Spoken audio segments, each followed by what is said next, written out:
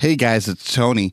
I'm here to talk to you about Awaken Conference. Now, Awaken is a young adult gathering in Charlotte, North Carolina from January 31st to February 2nd, 2020. And it's meant to help you recharge your spiritual life and connect with a community that you can grow your faith alongside. Now, this year's presenters include a killer lineup with Caleb Isley of Humans of Adventism, and of course, a friend of the podcast. He's been on a few episodes. Kim Cove, a licensed counselor, and Randy Ban, the creative producer at Nike World Headquarters. The keynotes will be brought by Ben Lundquist of the Rise and Lead podcast, a good friend of mine, and an amazing speaker. Trust me, guys, you will not want to miss out. And Absurdity will be there. So me and Becker, you get to see us if you come out. Would love to come and talk to you. We absolutely think that this is something you're going to want to come and see. Speaking of, if you enter the code Absurdity at awakennc.com, that's Absurdity, ABSURDITY, at awakennc.com, you're going to get a 10% discount. We'd love to see you there. This is absolutely something that we support, and we think that Awaken is a part of the growing church movement that we want to see moving forward. Once again, if you enter code Absurdity at awakennc.com, you'll get a 10% discount off the initial price. Love to see you guys there. Today's episode of Absurdity is sponsored by The Haystack. The Haystack is a voice for young adults in the Seventh-day Adventist Church that produces articles, music reviews, videos, and more. To check them out, go to www.thehaystack.org. The Haystack, life, culture, theology. Hey everyone, welcome to Absurdity. I am back with Tony Anobili. So Tony, say hi. Hello, mortals. You know what's sad? The death I can no longer call you. What the death of what? I was just going to bring up the genocide that's going on in Yemen, but continue with what's sad. No. This is much worse. Okay. What's sad is that I can no longer call you my creditless co-host. I mean, because your bio is on the website. Yeah, technically you can. I mean, in reality you can because it's still Absurdity with Ryan Becker. I had, by the way, we've got like 3 more listeners this week. I met with some of the people from Texas. And I was talking about the podcast, and they're like, "Oh, I'll have to check it out." And I was like, "Yeah, please do." And they were like, people from Texas, like employers, or people from Texas? No, like fellow colleagues, workers. Okay. And so they were like, "Oh, I'll check it out." And I was like, "Cool." And then they went to check it out, and they were like, "Oh, Absurdity with Ryan Becker," and I'm like, yeah, that's it." And you could kind of see the confusion on their face, like, okay. And so, no, yeah, that's it. Yeah, that's the one. So I like that. Yeah, because you're a bandwagoner, Tony. You're a bandwagon co-host. I am. I'll take that. I'm the guy who became a Miami Heat fan after 2006. Or when did LeBron leave? 2006? 2007, I thought. Was it? I don't know. When LeBron came, all of a sudden I started wearing that. Tony, here's the thing. I know I rag on you a lot because I can. As you should. The thing that I don't think people realize is I don't know if I could have kept this podcast going if you had not come on board. Oh man, don't get all sentimental on me. Nope. Seriously, the solo episodes that I used to produce, which I'm going to be producing a few of those coming up soon. Yeah, we've been talking about that. There have been people asking for them, and especially for Patreon, I'm going to be doing some solo episodes as well. We'll just call them the monologues. But those, yeah, exactly. The issue was the solo episodes would take me upwards of 6 to 8 hours to make. Yeah. From research to script to all of it, at least 6 to 8 hours. Yeah. And that in my current job is unsustainable. So the reality is like on board, like even in your past job, like that's a burnout, right? Like that's a really high, like that's a lot of hard work hours. And it's not just like 6 to 8 hours of like sitting at a desk. Like you're actually going out and doing work and researching, and those are intense hours. Well, and this is something too that there was no one to bounce ideas off of. There was no one to balance things out. There was no one to give discussion to this. it was just me. And now there's a team of 3 of us, which is crazy to think about, by the way. Just in general, it's crazy to think about.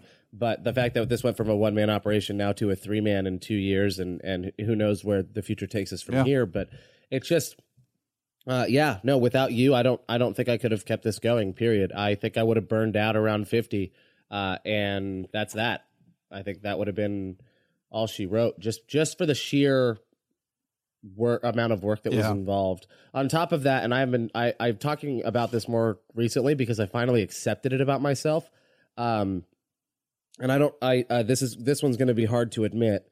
But I actually, you don't know this, Tony, so this is going to shock you a little bit. We're all in this together, audience. I haven't read a book in over 2 years. And the reason for that is because I can't get through it.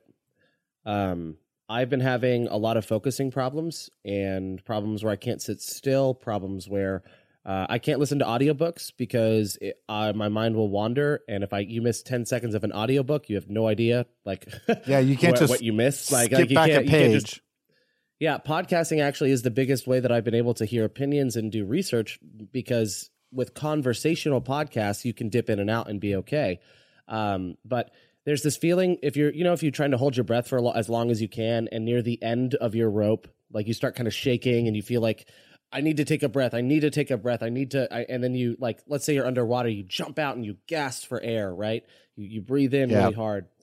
That's me if I'm reading a book or sitting still. It literally, if I say like, I'm just going to finish this chapter, the last 4 or 5 pages are just that feeling the entire way, and it becomes about finishing the chapter more so than actually understanding what I wrote.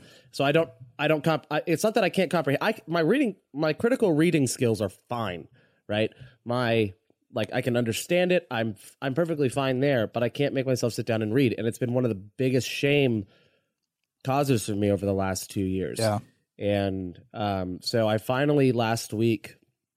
Now that I sit in a lot of meetings and I see that I can't sit still or sit the same way all the other professionals are, I'm like, it's really kind of beaten down on me. So I finally got an appointment on March 29. I'm going to go see a psychiatrist and get tested for ADHD and Sweet. Go from there. I don't know if that's what I have. Maybe it's nothing.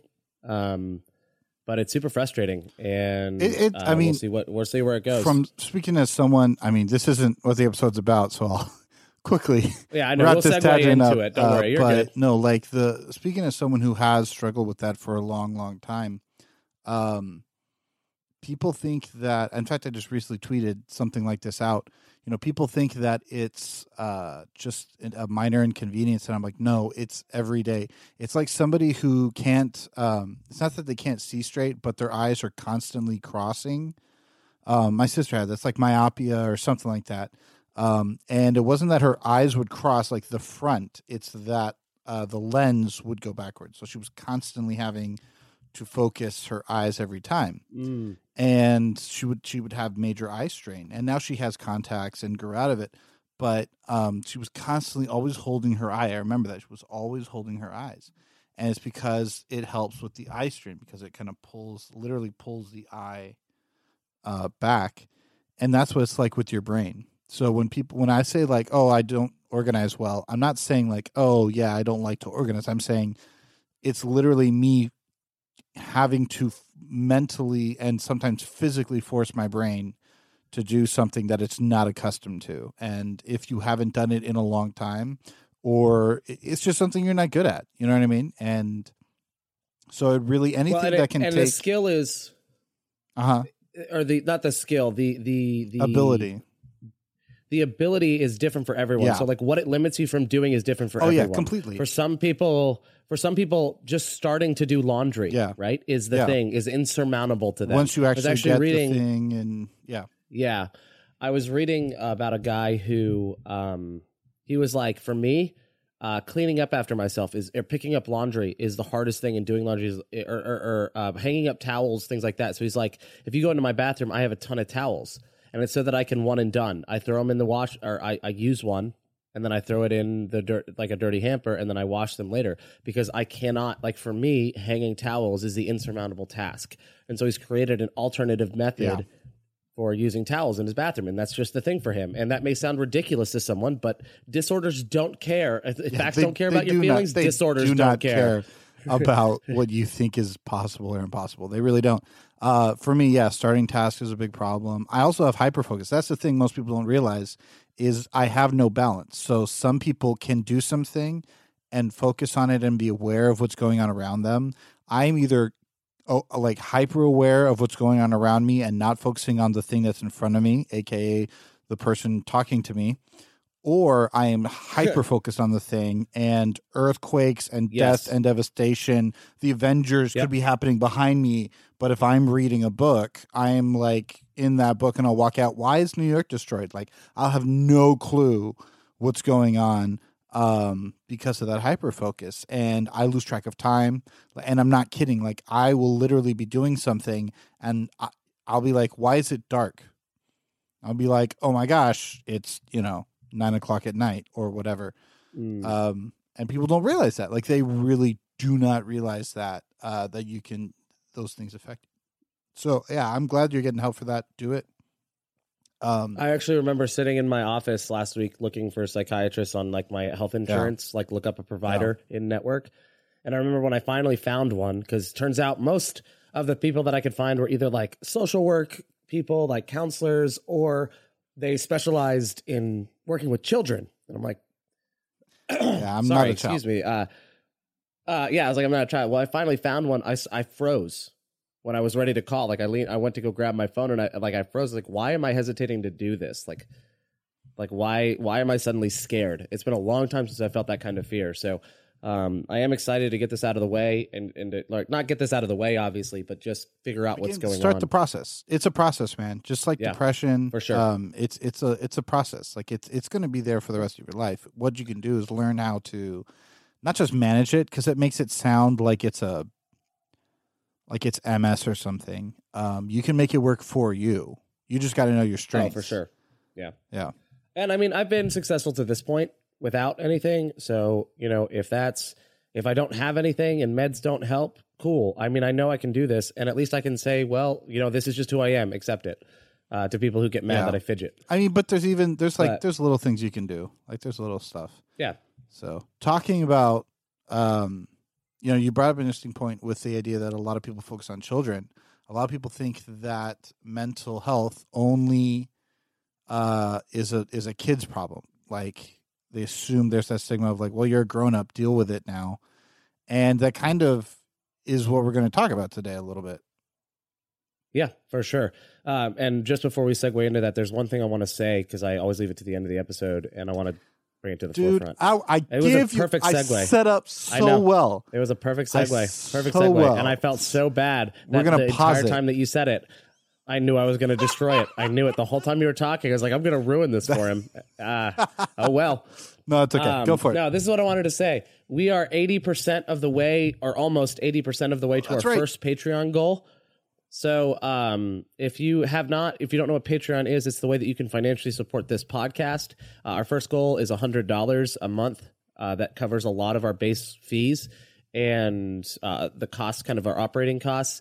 So if you want to support this podcast financially, I pay about $300 a month to run this. So that's kind of the baseline goal, just to break even on this podcast. Just so that we're okay. Yeah. So patreon.com/absurdity podcast. You can make an account and you can sign up to do recurring monthly giving to us. $1, $5, it all goes right back into the podcast. $5 gets you bonus episodes once per month for now. It'll increase as time goes on, but once a month for now. And ad-free episodes, and any dollar amount gets you ad-free episodes. So thank you guys so much for being a part of this journey with us. But yeah, let's talk about. Let's talk about. We appreciate all of our viewers, but to me, like when I hear like, oh man, they became a Patreon guy, it's so cool because it feels like they're part of the team. Like we say it's a 3-man operation, it really isn't. Like each one of our Patreon people, they really are part of the team because they give us literally the ability to do this. Yeah. So yeah, absolutely. It's super cool. They empower this, and it's affirmation. It's what it is. It's affirmation. It is. It's like we think that you guys are awesome and we're going to help out. And again, it's not even symbolic. Like that $1 a month actually helps. Like it's literally helpful. Absolutely. So today we're going to be talking about ageism. And this has been something that's really been bugging me lately, but not for the reason people think. And when I say ageism, I don't just mean like prejudice against old people. I don't mean prejudice against a generation just in general. I'm talking specifically within the religious realm. So I'm talking about within Christianity. I'm not really sure how this affects other faith traditions. I would assume to some extent it might, but I don't know. I don't know enough about other faith traditions and the cultures therein to say if it does. But I can at least speak from an Adventist framework. And by the way, I do want to add this clarification point. Whenever Tony and I say that we're talking from an Adventist lens or Adventist framework, we're not saying that we're going to be quoting Ellen White to you and quoting Bible verses to you and fundamental beliefs. What we're saying is we're actually just doing through the lens of our own lens, Adventist experience. This is our personal lens as Adventists. So let's just get that disclaimer out of the way here. I think it's needed from now on. It's like us saying it. We're going to tell it from the male perspective because both of us are cis males. Yeah. Like that's just exactly. I can't say it from a gay woman's perspective because I'm neither gay nor female. Like that's not. I can't. Yeah, I can only tell from mine. So I want to do this as is tradition. We're going to give us a foundation for our conversation, an operating definition for ageism within the religious realm. That way you can know exactly what we're talking about as we use this term. Operating definition. That's what you were going to say. All right. I'm going to soundbite that whenever you text me. Whenever you text me, it's just going to say operating definition. Just like a big fire explosion in the background. We need a sound engineer. Some people are like that. Literally, someone's listening to this going, "Man, March 29 can't come soon enough." Right. Right. Brian's appointment can't come soon enough. So the operating definition for ageism is prejudice against generations or a generation for preconceived ideas or for the behavior of a few. So prejudice against a generation for preconceived ideas about that generation or because of the behavior of a few. I would also add the common expression that I think we're going to kind of focus on here is assuming the ideas or beliefs or practices are outdated or wrong because of age or assumed life experience. So this is something that growing up, I think I experienced a ton. And the reason, this was always something like, I actually remember my grandmother always telling me, she would tell me, there was this thing I used to do all the time. I'd sit in the backseat of my car and I'd wave out the back window and I'd give them a thumbs up or I'd just say hi and I'd be smiling, right? Like I didn't look like I was in danger, but I would wave to truckers or whatever, right? I was a kid. My grandma would tell me like, Ryan, sit down. You'll understand when you're older. Don't turn around. I'd be like, why? She's like, you'll understand when you're older. And I'm older and I don't understand. Like, I get it from like the seatbelt perspective, but outside of that, I don't like, but there's a lot of that. Like, you're too young to understand. You're too young to have a voice here. You're too young for your opinion to really have carry any weight here. What do you know? What do you know? Yeah, absolutely. This was something that I faced even as a pastor. There's actually an interview coming out on the Lead podcast with me here soon where I talk about my first 2 years in ministry. And one of the things that I had to battle was the preconceived notions or ideas that people had against me, against millennial pastors. And even now, as someone who stepped out of ministry, I talk to ministerial directors, I talk to pastors, and they think, well, I hope one day, I hope you are willing to give pastoring another try one day, or I hope this isn't the end. And I'm like, it's not the end. I didn't leave pastoring. All I did was leave a specific job for another specific job. And a salary. But they just kind of assume that I fit the statistic that says that a lot of pastors are quitting after 2 to 3 years of ministry. And so I have to fight against all these ideas of who I am that are not based in the reality of a relationship with me. So it was super frustrating. I felt like I had this weight on my back to prove to older pastors, to prove to more experienced people, and to prove to the older people in even my churches that I could do this. And every single time I made a mistake, every single time, whether it was like a out of order business, like in a board meeting, like an out of order point or a point of order issue or whatever, you didn't present. I didn't do a vote right. Parliamentary. Yeah, like that. Every time I did that, I felt so much shame because I felt like I lost whatever little respect I had from the people at the table.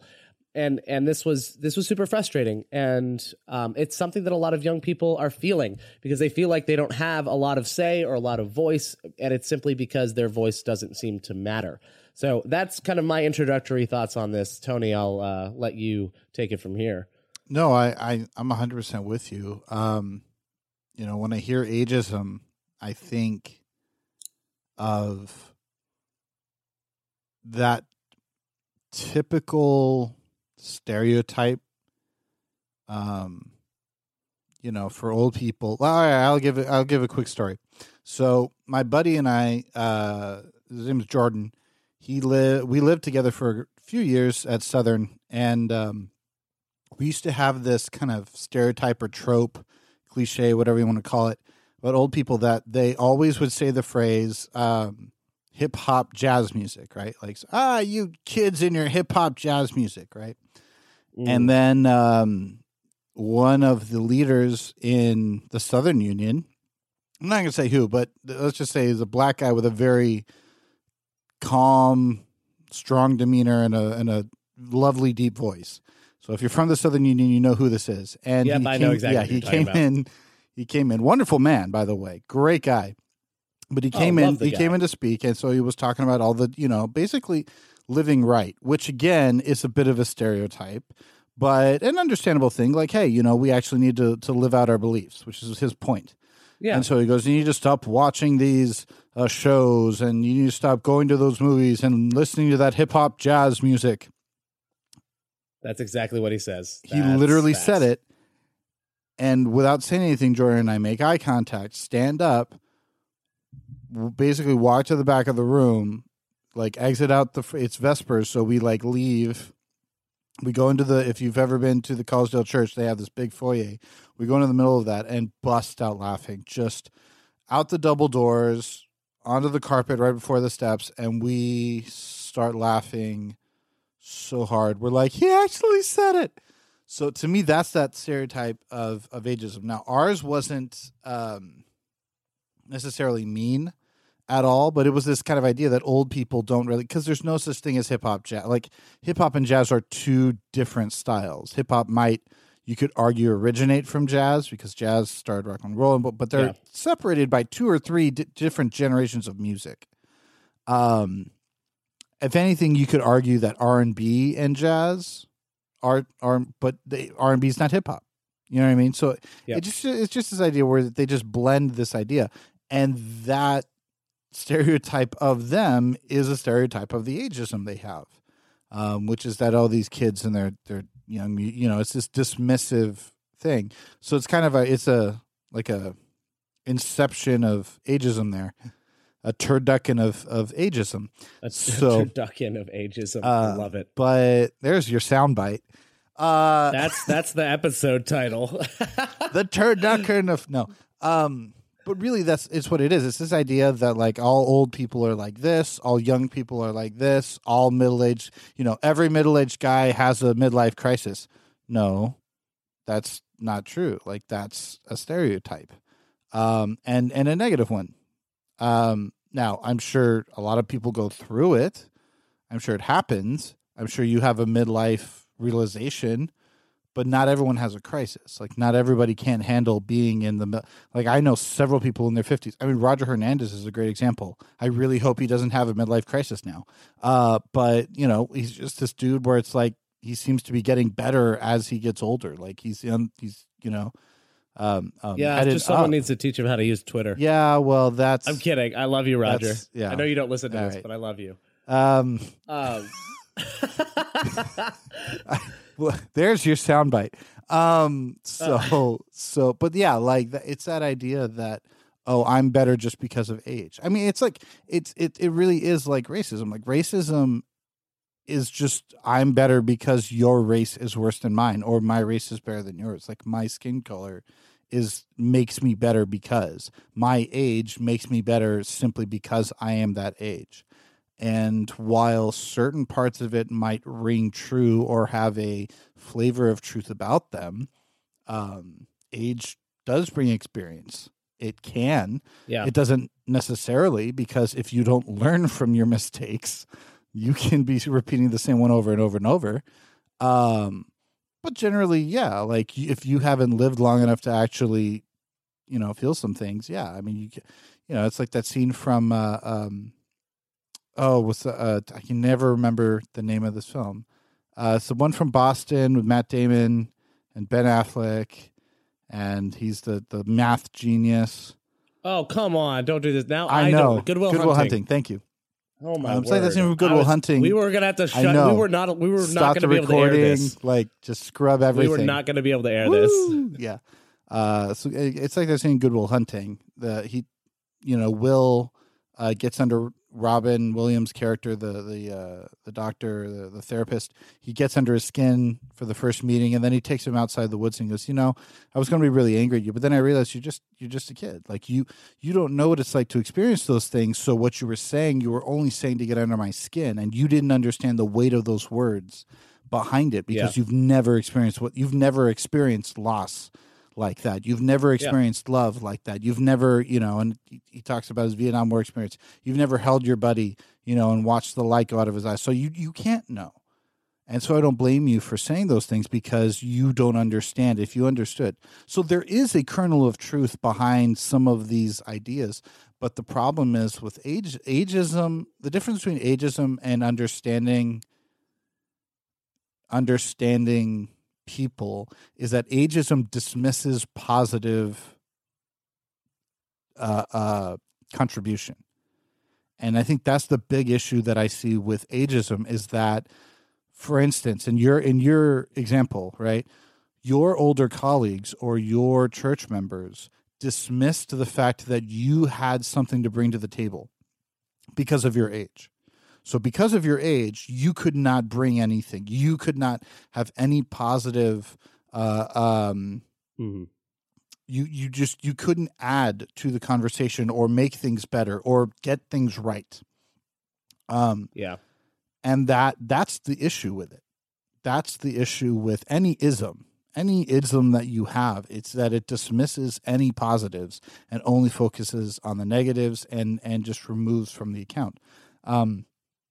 It doesn't mean that there aren't negative, qualities or associations, but it just means that you dismiss any positives. And I think that's the really big issue. I struggle with the same thing. I've been doing ministry for, I'm 28, 13 years, 14 years now. And I've been around. Like, I haven't just done it on a local level. Like, I've done it on a state level.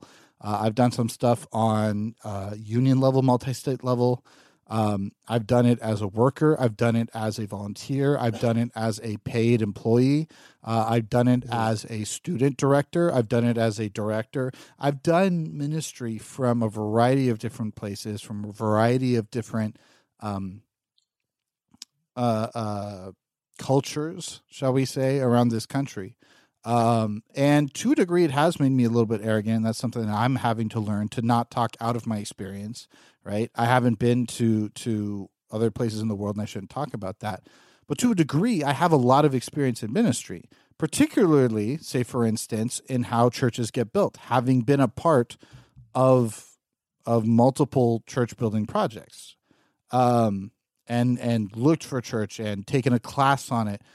And so when the church I was at had a board and they asked me to sit on it about, the plans for the church building they were planning on building, I was like, yeah, absolutely. I have experience in this area. I'd love to help out. Now, that didn't mean I wanted to take it over. I just had something to bring to the table. I had ideas. I had concepts. I go, this isn't going to work because of this, and that. And they had one particular idea where they were going to insert the baptistry permanently in the stage. And it was going to be a raised up baptistry. And I go, this is a really bad idea because you're basically taking a full third of your usable space and removing it. And I was just dismissed out of hand. not because the people in there were rude or anything, but I feel like it very much was because, well, you don't know what you're talking about. And it's like, you're just here. No, I do know what I'm talking about. Mm-hmm. Forget the pastor part, forget the class I took. I'm, an artist. I do theater. Like, if someone were to do that, I can tell you right now, from someone who would plan how to work stuff, from someone who's directed plays before, you're losing usable space. Like, you can't use that. You can't put something on top and then just be like, hey, that's a covering over a whole, like that. You can't use that. And they just didn't get it. Like, you can't set anything on that. You can't put people on there. Like, that's done. And they just didn't get it. And it was demeaning. It hurt. It was disrespectful. I felt not only dismissed, but disrespected as an individual. And I think that's the issue. And that's not what they were intending. Understand, like, there are times people have tried to be disrespectful to me, and God loves them, bless their hearts. But thank you. But because of my age, Ryan, not just because of, but they were not intending that, but that's how they came across. And that, again, is what ageism does, is whether or not you're intending it, you disrespect that person, Mm-hmm. Like when they just say, oh, well, you're too young to really understand. You'll get it when you're older. You're basically insulting my intelligence and saying that I am not smart enough to handle this. I cannot grasp the concept. Now, in the case of children, that might be true developmentally. Like, a 5-year-old can't really grasp the concept, of the universe. But I was 5 and my grandpa died, and I understood what was happening. Like, I got it. Like, I didn't get the full, all of everything that encapsulated around it, but I got that I wasn't going to ever see him again. Right? Like, I understood why everyone was sad. Like, I couldn't empathize necessarily because I didn't really understand. I didn't have the amount of memories with him to make me truly sad, but I understood the gravity that I would never see my grandfather again. Like, I got that at 5. But I remember people telling me, like, oh, well, you'll understand when you're older. Like, and I'm like, no, I get it now. I remember thinking that. Like, I remember kind of being put aside and, oh, well, my parents didn't take me to the actual funeral. They took me to the burial or the graveside, but not the actual funeral, because they were like, well, we don't want him to, see his grandfather be scarred. And I'm like, looking back, I was like, well, I could have seen that. Like, I could have handled it. I mean, who knows? But I think I could have, because the reality is, like, I understood what was happening. And I remember being that age thinking, like, no, I get it. Like, I get it. Like, you don't have to pat me on the head. Like, I understand what this means. And that's why it's so dangerous, because I was able to move on from that. But imagine if I hadn't. Like, imagine, like, for the rest of my life, I'm now carrying this idea that I'm too dumb, or I'm not smart enough. And I'm very lucky that I'm very confident in who I am, because I did not walk away from, say, that subcommittee at my church thinking, well, maybe I don't know anything, but I'm very confident in who I am. I have friends, I have colleagues that I know aren't like me, that they have come into situations like that and walked away thinking, maybe I'm just not a good pastor. And I'm like, no, you're a very good pastor. You're very talented. You have all this, don't listen to them. Or not even from a pastor perspective, but just like, imagine a volunteer. Because that's the other thing. At least my friend had a salary. Like, the conference, if nothing else, thought that they were worthy of a salary. Yeah. Can you imagine if a volunteer? I mean, that's where I really get scared, is our young volunteers. You know what I mean? Who are trying their best and maybe haven't even had that much experience. Well, and this is kind of my big problem, because it's tokenism at its best. That's what it is. It's the token young person that, we need someone to run the website. Let's just make them run the website that no one ever uses or checks. Oh, we need to, because our, the website is, it's not really an integral function of our church, but it's just something a young person can do. Let's get a junior deacon, because junior anything is in the Bible. Yeah. Well, and then they give the substance of power, I'm sorry, they give the semblance of power without the substance behind it. So they're like, oh, run this thing, but don't make any real changes. Just make it better. And you're like, all right, well, this needs like major design over, like this needs a major overhaul. You don't even know what you're doing. You just, you do research because YouTube, and you're like, this needs a major overhaul. And they're like, well, we don't really want to, and it's like, okay, it just wrecks you. And same with junior deacon. I mean, I was junior deacon, but I was literally shadowing my dad. So I was 11, by the way. So it wasn't like I was 14, 15, like some of these junior deacons. I'm like, no, they can be a deacon. That's a 15-year-old. Like, I get that you can't really be a deacon until you can drive yourself to church, but if you can find a way to get a ride, like, he can be a deacon. She can be a deacon. Like, that's... Yeah. There's... Well, and that's... 14, 15, you can do the job. That's the problem. Like, young people in churches that do this, because I think I'm falling into the same trap if I just say churches do this, but in churches that do this, the young people aren't actually an integral part of the church, of the success of the church or the health of the church. They're just there. Those young people could be replaced at any time with someone older, and they would be, and it would be like nothing ever changed because that young person's contribution was limited. Right? The quality of that young person's contribution was always limited from the start because they were only intended to be the token young guy that makes them all feel better. I watch this happen every single GC, every single annual council where we bring just this random table of young adults. Man, it almost feels like when we bring the SA presidents from the universities to give them a seat at annual council. I know they get voice and vote. Don't get me wrong. I know they get to vote, but it just feels like we parade it around. Like we parade. And I know because I was someone who was paraded. I was someone who was like, look at we hire millennials. Okay, now go sit in the corner. No, the adults are talking. Like go sit in the corner. We don't actively look to give them opportunities. We don't actively look to like, I'm 26 and within a year of pastoring, I was already looking to mentor someone else and have them live with me for an entire summer and give them the experience. Like, I'm already looking for active ways to train people below me. And I'm not like tooting my own horn there. I'm just saying, at 26, and I still consider myself young, most pastors would consider me young for sure, I'm already thinking about people younger than me and how I can empower them and give them opportunity. Right, yeah. And that's the point, is that's what we should be doing. But there's a flip side to this. And I did this intentionally. But there's a flip side to this because, and this is the real reason I wanted to talk about this today, is not because of that. Though everything we've talked about is 100% valid and true, we both feel very passionately about it, and we've lived through it. The reason that I personally wanted to talk about this today is because of the other side. Mm-hmm. And it's the anger and vitriol that I'm watching come from younger pastors, from younger Christians, and even in some cases older Christians. I have never seen more than in the past year. I've never seen more people say, I just can't wait for this generation to die off so we can get our way. And to me, there is nothing more disgusting than wishing people would die just so you can be comfortable.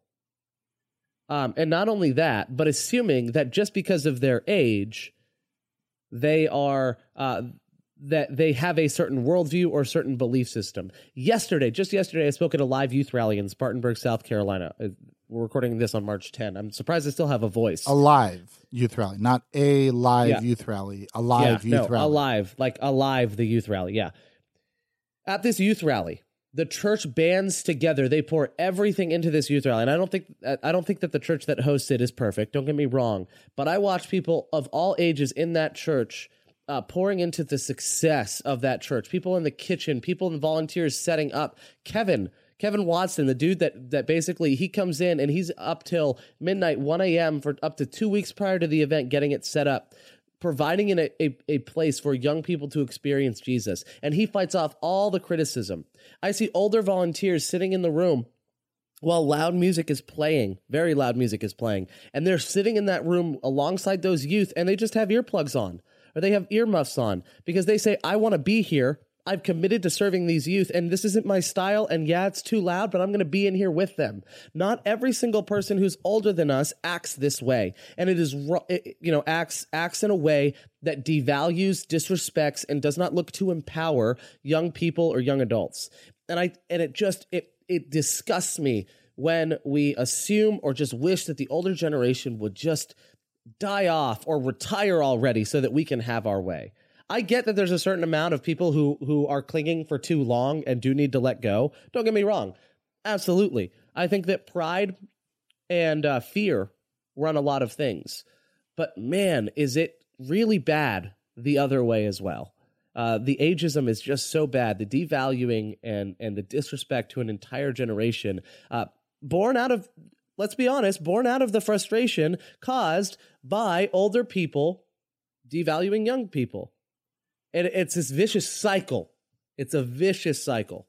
Absolutely a vicious cycle. I mean, you see it with even Elisha when he gets called a bald man by some younger men. And like it's a cyclical thing that keeps that happens. And it's sad to me, and it's angering to me, because I know we can do better. Like, I just know we can do better than that.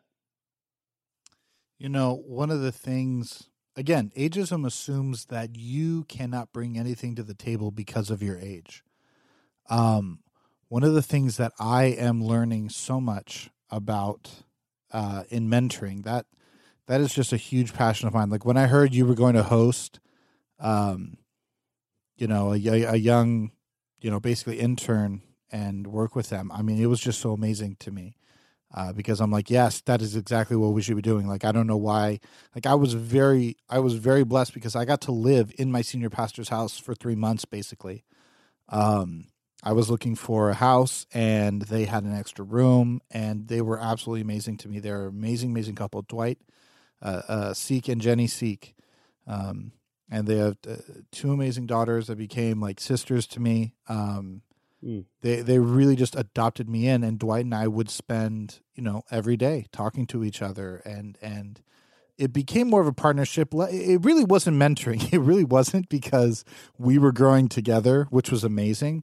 But the fact that I got to know them on that level was absolutely amazing. And I started mentoring while I was there. I would take, people and from my youth group, from my young adult groups. And I'm not to say that, I imparted to them knowledge, but I would check up and be like, how are you doing? Let's get you a leadership role. What can I do to help you out?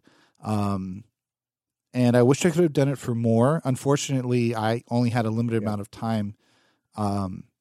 If I had been there longer, I would have really reached out to a lot more of the people that I wanted to. But, to be able to do that, even some of the high schoolers, that was less of a mentoring role, more of a kind of a teacher role, but to a degree you kind of get that.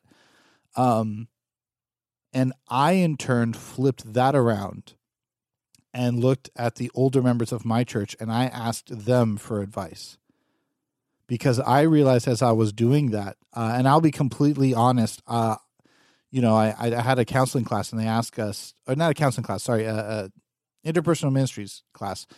And they literally said, like, what is a group of people that you have a hard time connecting with? And mine was older generation, like 60 plus. I really struggled to connect with them. I really struggled to click with them.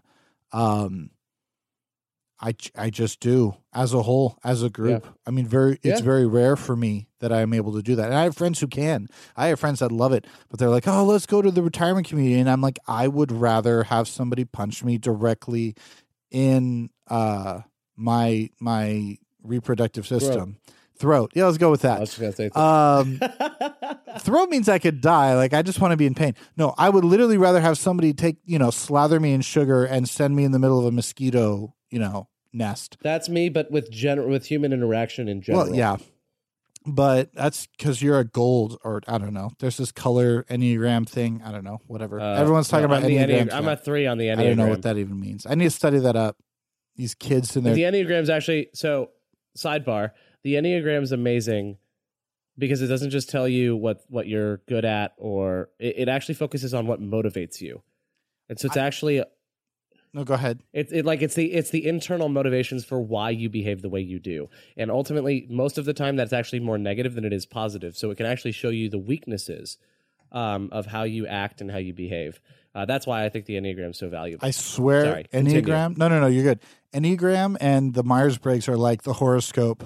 Like that's like Christian, or not even like specifically Adventist astrology, but also Christian astrology. Like, see a lot of evangelicals and they do that, and I'm just like, dude, this is our version. Like, to a degree, I think it's a little bit more accurate, but I'm like, I was gonna say, do it and do it and tell me you're not. Oh, do it and tell me it's not you're accurate. a 7. That's why that happens. Anyway, no. So I don't even remember what I was talking about.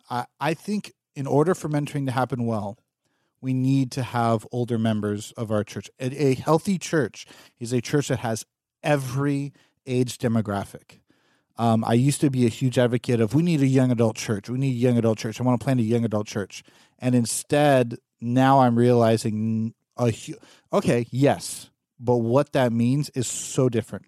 It's a church designed to reach and help young adults, not made up of young adults, because young adults cannot help other young adults. Yeah, it's a church about lifting up and empowering young adults. Yeah. Asking young adults to help other young adults is like asking horses to watch after other horses, right?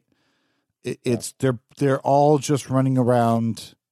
Or asking the drowning guy to save the other drowning guy, because all of us are drowning in student loan debt. Right, yeah, and we're all, you know what I mean? It's like, no, get someone who's been around the block and understands it. And what I found is you need older people, older members who are able to train and equip younger members. Yeah. And to me, every age has value. And to me, again, the same thing that I said about younger generation, reverse that and apply it. Our elderly members have stuff that they can bring to the table that can be useful to us. Now, do I think that there needs to be an understanding? Yes. And I think it takes leaders of the church to come together, sit down, and actually say that. So I think it takes our listeners, right? Everyone who's in our audience, if you are involved in a any kind of organization, religious or non otherwise, take a role, sit down, find the older members, find the younger members. I don't care if it's a 5-year age gap or a 38-year age gap. Like, there's always older and younger. Tell the older ones, find a younger one. Like, if you've been around the block at all, do this. They were talking about how valuable this was, I think, in the nursing system. I was reading about this somewhere where this one hospital, they weren't a teaching hospital per se, but basically it was similar along the lines where they had nurses, if they got above a certain age or a certain amount of years accrued in the time served kind of a thing, what they would do is they would give them essentially like a slight pay raise, and they would mentor one of the younger nurses just coming in. And so then once that nurse had accrued up enough time, they would get a slight bump, and then they would start mentoring other people coming in. And so what was happening, they found that not only was the hospital more efficient, because everyone was learning those little like cheats, but by being intentional about it, people felt like they had, and it wasn't a perfect system, right? Because not every mentorship works, and not everyone's a good mentor. But what they found by being intentional, people felt much more comfortable in the place where they were working. They felt like they belonged. And part of that mentoring wasn't just on the workplace. Like they gave them, I want to say 1 meal a week, and they basically said, you have the stipend, go out, do something like that. And it was just amazing to me to see how valuable that was, because people who've been around, they have something to add to the table. Not everyone, but I think for us to simply dismiss an entire generation because we think they don't have anything to add to the conversation, and they might not. Or because they've already added enough to the conversation. And even so, that is not healthy on our part. Our job is to try to filter the bad and stick with the good. And their job is to try to not not assume, right? And to say, how can I step aside and still be helpful? Because I think that's the other problem, right? Is us as young people coming up say, all right, it's our turn, get out of the way. Instead of saying, I want to be involved, help me do this, right? Because I think if we came with that spirit, instead of let me take over, and just with I want to get involved in ministry, how can help me? I don't know how, help me. I think if we came with that attitude, I know for me, when I that's the attitude I always try to have, right? Is, hey, I might even be better at this than you, but you've been around. How can you help me? Well, and I use Cars as a reference for this. The Pixar movie Cars, if you've ever seen it. Oh yeah, that's the reference for this. Okay, fair, nice. I think I am your Hornet. Wait, what was the old? The old Cars? I don't want to admit. I'm gonna have to admit. You're gonna force me to admit that I've never seen Cars. Yes. We'll have to watch it. No, it's Cars. Great. So I think the big problem for this is it's twofold. A, we've done a lot of generational segregation in our churches. But B, and this, they feed into each other here. B, church really isn't the place for conversation. Church is a place where you sit in a program. You might have some solid discussion, but because you're segregated by generation, the discussion you're having is with people your age. And so the issue becomes you have all these people separated, never learning from each other, never interacting with each other, never getting to know each other. And so this is what happens. You get situations like this. I've had this happen to me. My dad died when I was 17. In case anyone doesn't know, he died of a heart attack. And I've had people just, if I didn't know how to do something, literally tell me, well, didn't your dad teach you this? Oh, you should have your dad teach you this. Oh yeah, let me just go call him real quick. Right? Because you've never bothered to have a conversation with me, and you assume that my life lives up to a certain standard or has certain factors involved in it. You look down on me because I don't know something because my dad should have taught it to me when my dad literally couldn't. So I'm asking for help because I don't know, because I didn't have anyone to teach me. And so these are the kind of things that happen when we separate ourselves from each other and then no one talks to each other. Because even if your worship service is the thing that's intergenerational, those people are still not talking to each other. They're only worshiping together. That's it. They're not getting to know each other better. We all know where the youth section of our church is. For ours, it's from the balcony. Pulpit, it was the right front section, man. Right there. For us growing up, it was the balcony. And that's where the youth are, right? And it's like that should never happen. Not just because, they should be with their family. No, because older generations should go there and not to make sure they're off their phones or whatever. Like, they should be there because they're like, in our church, we go to you. You know what I mean? Yep. I had a friend who was taking notes on her iPad of the sermon so that she could lead a discussion with other people her age after church. And she's a former student. And while she was taking notes, a church woman came up to her, an older lady came up to her and said, "Hey, you need to put your iPad away. That's disrespectful in the house of God." And she said, "Well, I'm taking notes of the sermon. Like, look, you can see that." She's like, "I don't care. It's disrespectful. Put it away."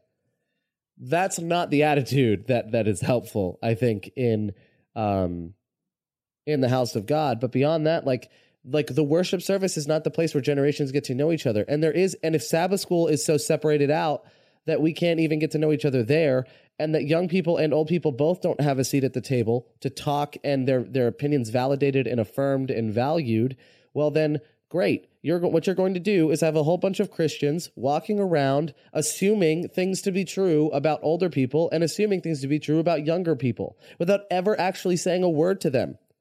I can count on one hand the number of older people that I talk to as a younger person. And this is going to sound terrible. This is going to kind of fly in the face of everything I said. But for the time being, when you're talking about youth versus young adults or youth versus older people, I will say the first step in this, largely, depending on how young a person is or how old a person is, the first step does fall on the older person because the young person can't see outside. In many cases, the young person doesn't see outside of their world. Yeah. because this is all they've experienced. And so they don't even know to be intentional about talking to someone older than them and getting to know someone older than them. They don't know how to reach out, and you get to teach them, and which empowers them, which equips them. And then when they do have a seat at the table, then there's a voice worth listening to, and it's a voice that you know and you trust because you got to know that person, because you built a relationship with them. That's like, now, young people, if you're listening to this, like if you're even around our age, in late teens, there's nothing stopping you from striking up a conversation with someone older than you. In fact, my intern was incredible at this. He found out more about some of my church members in 5 minutes than I could find out in a year. He was so good at asking questions and talking with them. Like his interpersonal skills were incredible. Just absolutely mind-blowing to me. I was so jealous of him, actually. And that's my point. Like he brought something to the table that I didn't have. Right. And yeah. It's huge. It's huge if we would, when we recognize that we are in these positions, take the first step. And I really wish we would look for some of the good that generations bring to the table. And here's the thing. I just wish we would. If you're involved in an organization like a church that does this, it can always be better. Like, continue to do, like, don't stop. This is an encouragement, like, keep that up. If you're listening to this and you are a younger person, find a mentor. I mean, be careful about it, but find someone that you look up to that goes about their work. I got to be honest, I'm very lucky that I have a dad that I can call and have a relationship with and respect and talks to me, but it's hard. It's hard because he's my dad. He can't really mentor me in that sense. He's just parenting at that point. So it's been hard for me to find a mentor. It really has, to find someone that I connect to. I mean, there are lots of people that I respect, but to find someone that had that, and I'm still looking for it. But I've been very active about that. Like I've gone out and I've looked and I've tried to contact and to a degree sometimes that happens. But you got to be patient. Like keep going. Keep going. If you're involved or if you have a church that is open to that, if you're an older member listening to this, if you're a younger member listening to this, like get out, get involved. Because it makes a huge, like even my dad, just being able to call him up and ask him, about a certain situation makes a world of a difference. Even if he doesn't say anything other than, yeah, no, that's a good decision. It just makes a world of a difference because he's been there.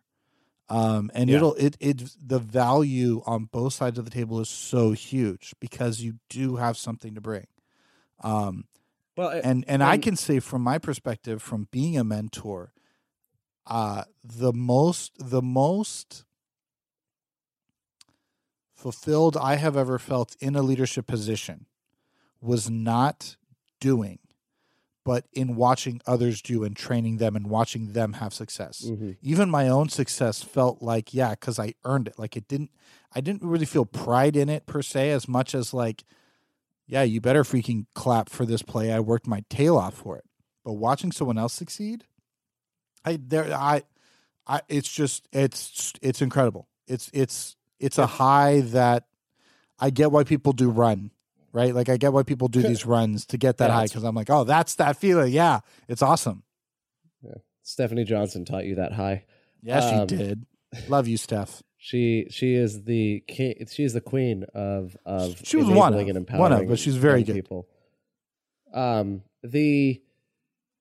was a time when I was pastoring, I let a 18-year-old preach.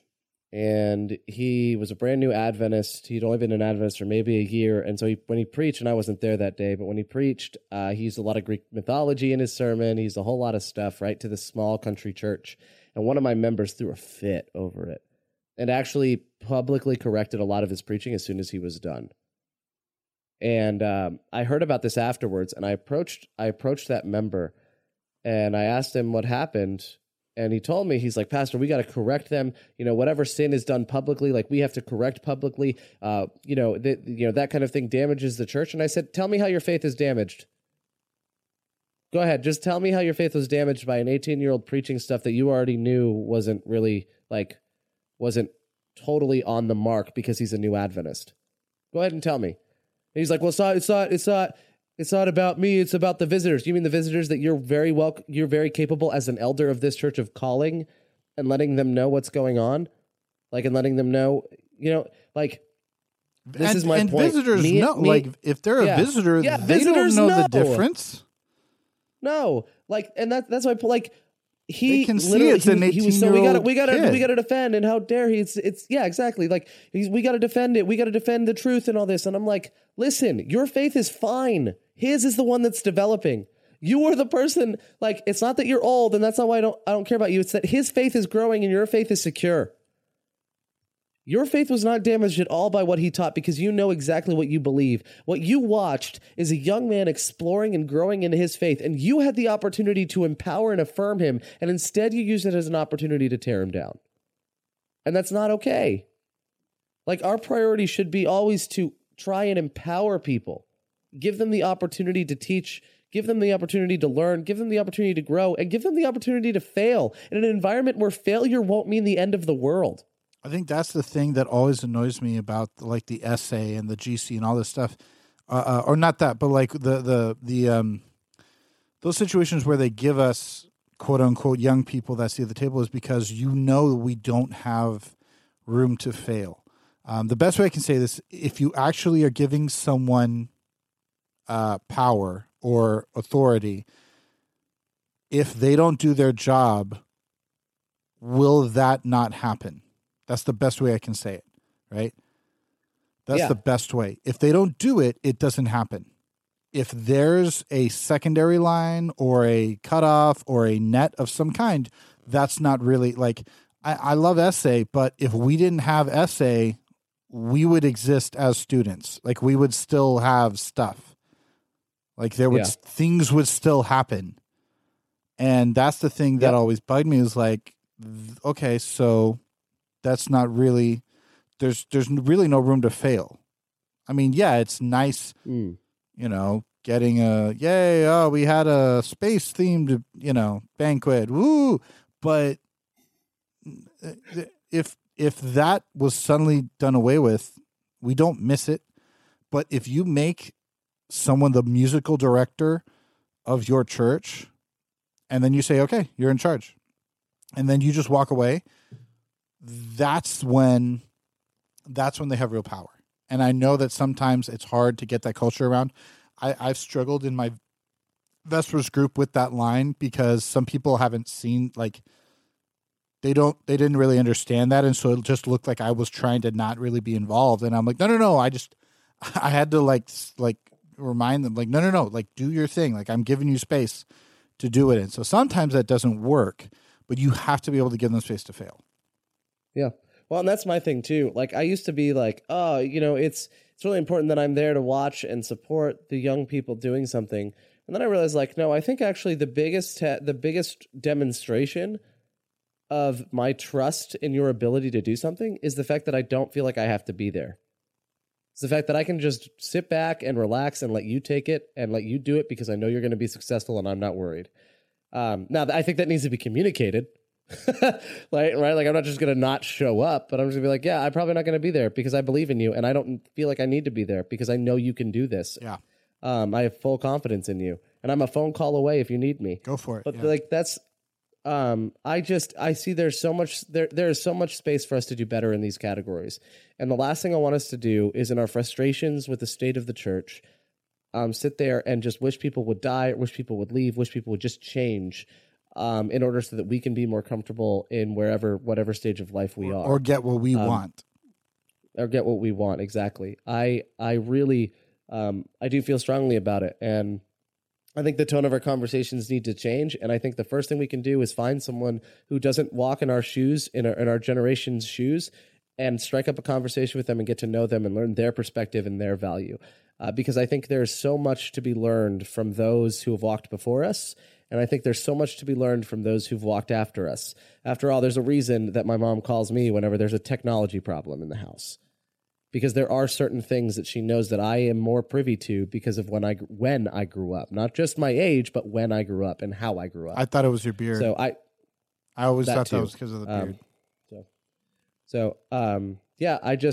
So, Tony, thank you for having this conversation with me, man. I appreciate it. I've been wanting to vent about this for like 3 weeks now. I feel like half the time when we come up with episode ideas, it's stuff that we've seen, and we're like, we have to talk about. Like we just call each other, text each other, and we're like, we have to talk about this. Like, I gotta talk. We're recording. Yep. I was like, all right, I know what we're recording this week. Bump everything else. We're talking about this. It happens all the time. Hey, thank you guys so much for listening to Absurdity. If you want to follow us, you can subscribe to us on iTunes or Spotify or any other podcatching app. If you do follow us on iTunes, please leave a review. In fact, this month, or not this month, but over the next month, so middle of April, let's say April 15 is the cutoff day. Those that have left reviews, including those who have left reviews before this episode announcement, we're going to be doing another drawing for a $50 Amazon gift card. So if you will please go leave a review on iTunes for us, your name will be entered into the drawing for an Amazon gift card. If you've already filled out a review before this, your name is still entered into it. The only people who are not are those who've won this contest before. So you can't win twice, unfortunately. Do I get one if I put it in? Maybe. So you can get an entry, Tony. I mean, I don't always know who it is because the email, sometimes people's usernames are separate, so are not their name. Oh, I have to it's anonymous. So the other thing is you have to listen so you can claim it. But yeah, go leave a review over the next month. April 15, we'll do a drawing for this, and I'll announce it on Twitter, on the website, and in our in the podcast episode that follows that date. But thank you guys so much for being a part of this journey. If you want to support us financially, patreon.com/absurditypodcast, and follow us on Facebook, facebook.com/absurditypodcast as well. Tony, thanks for being a part of this journey with me, man. And to our listeners, we'll see you next time.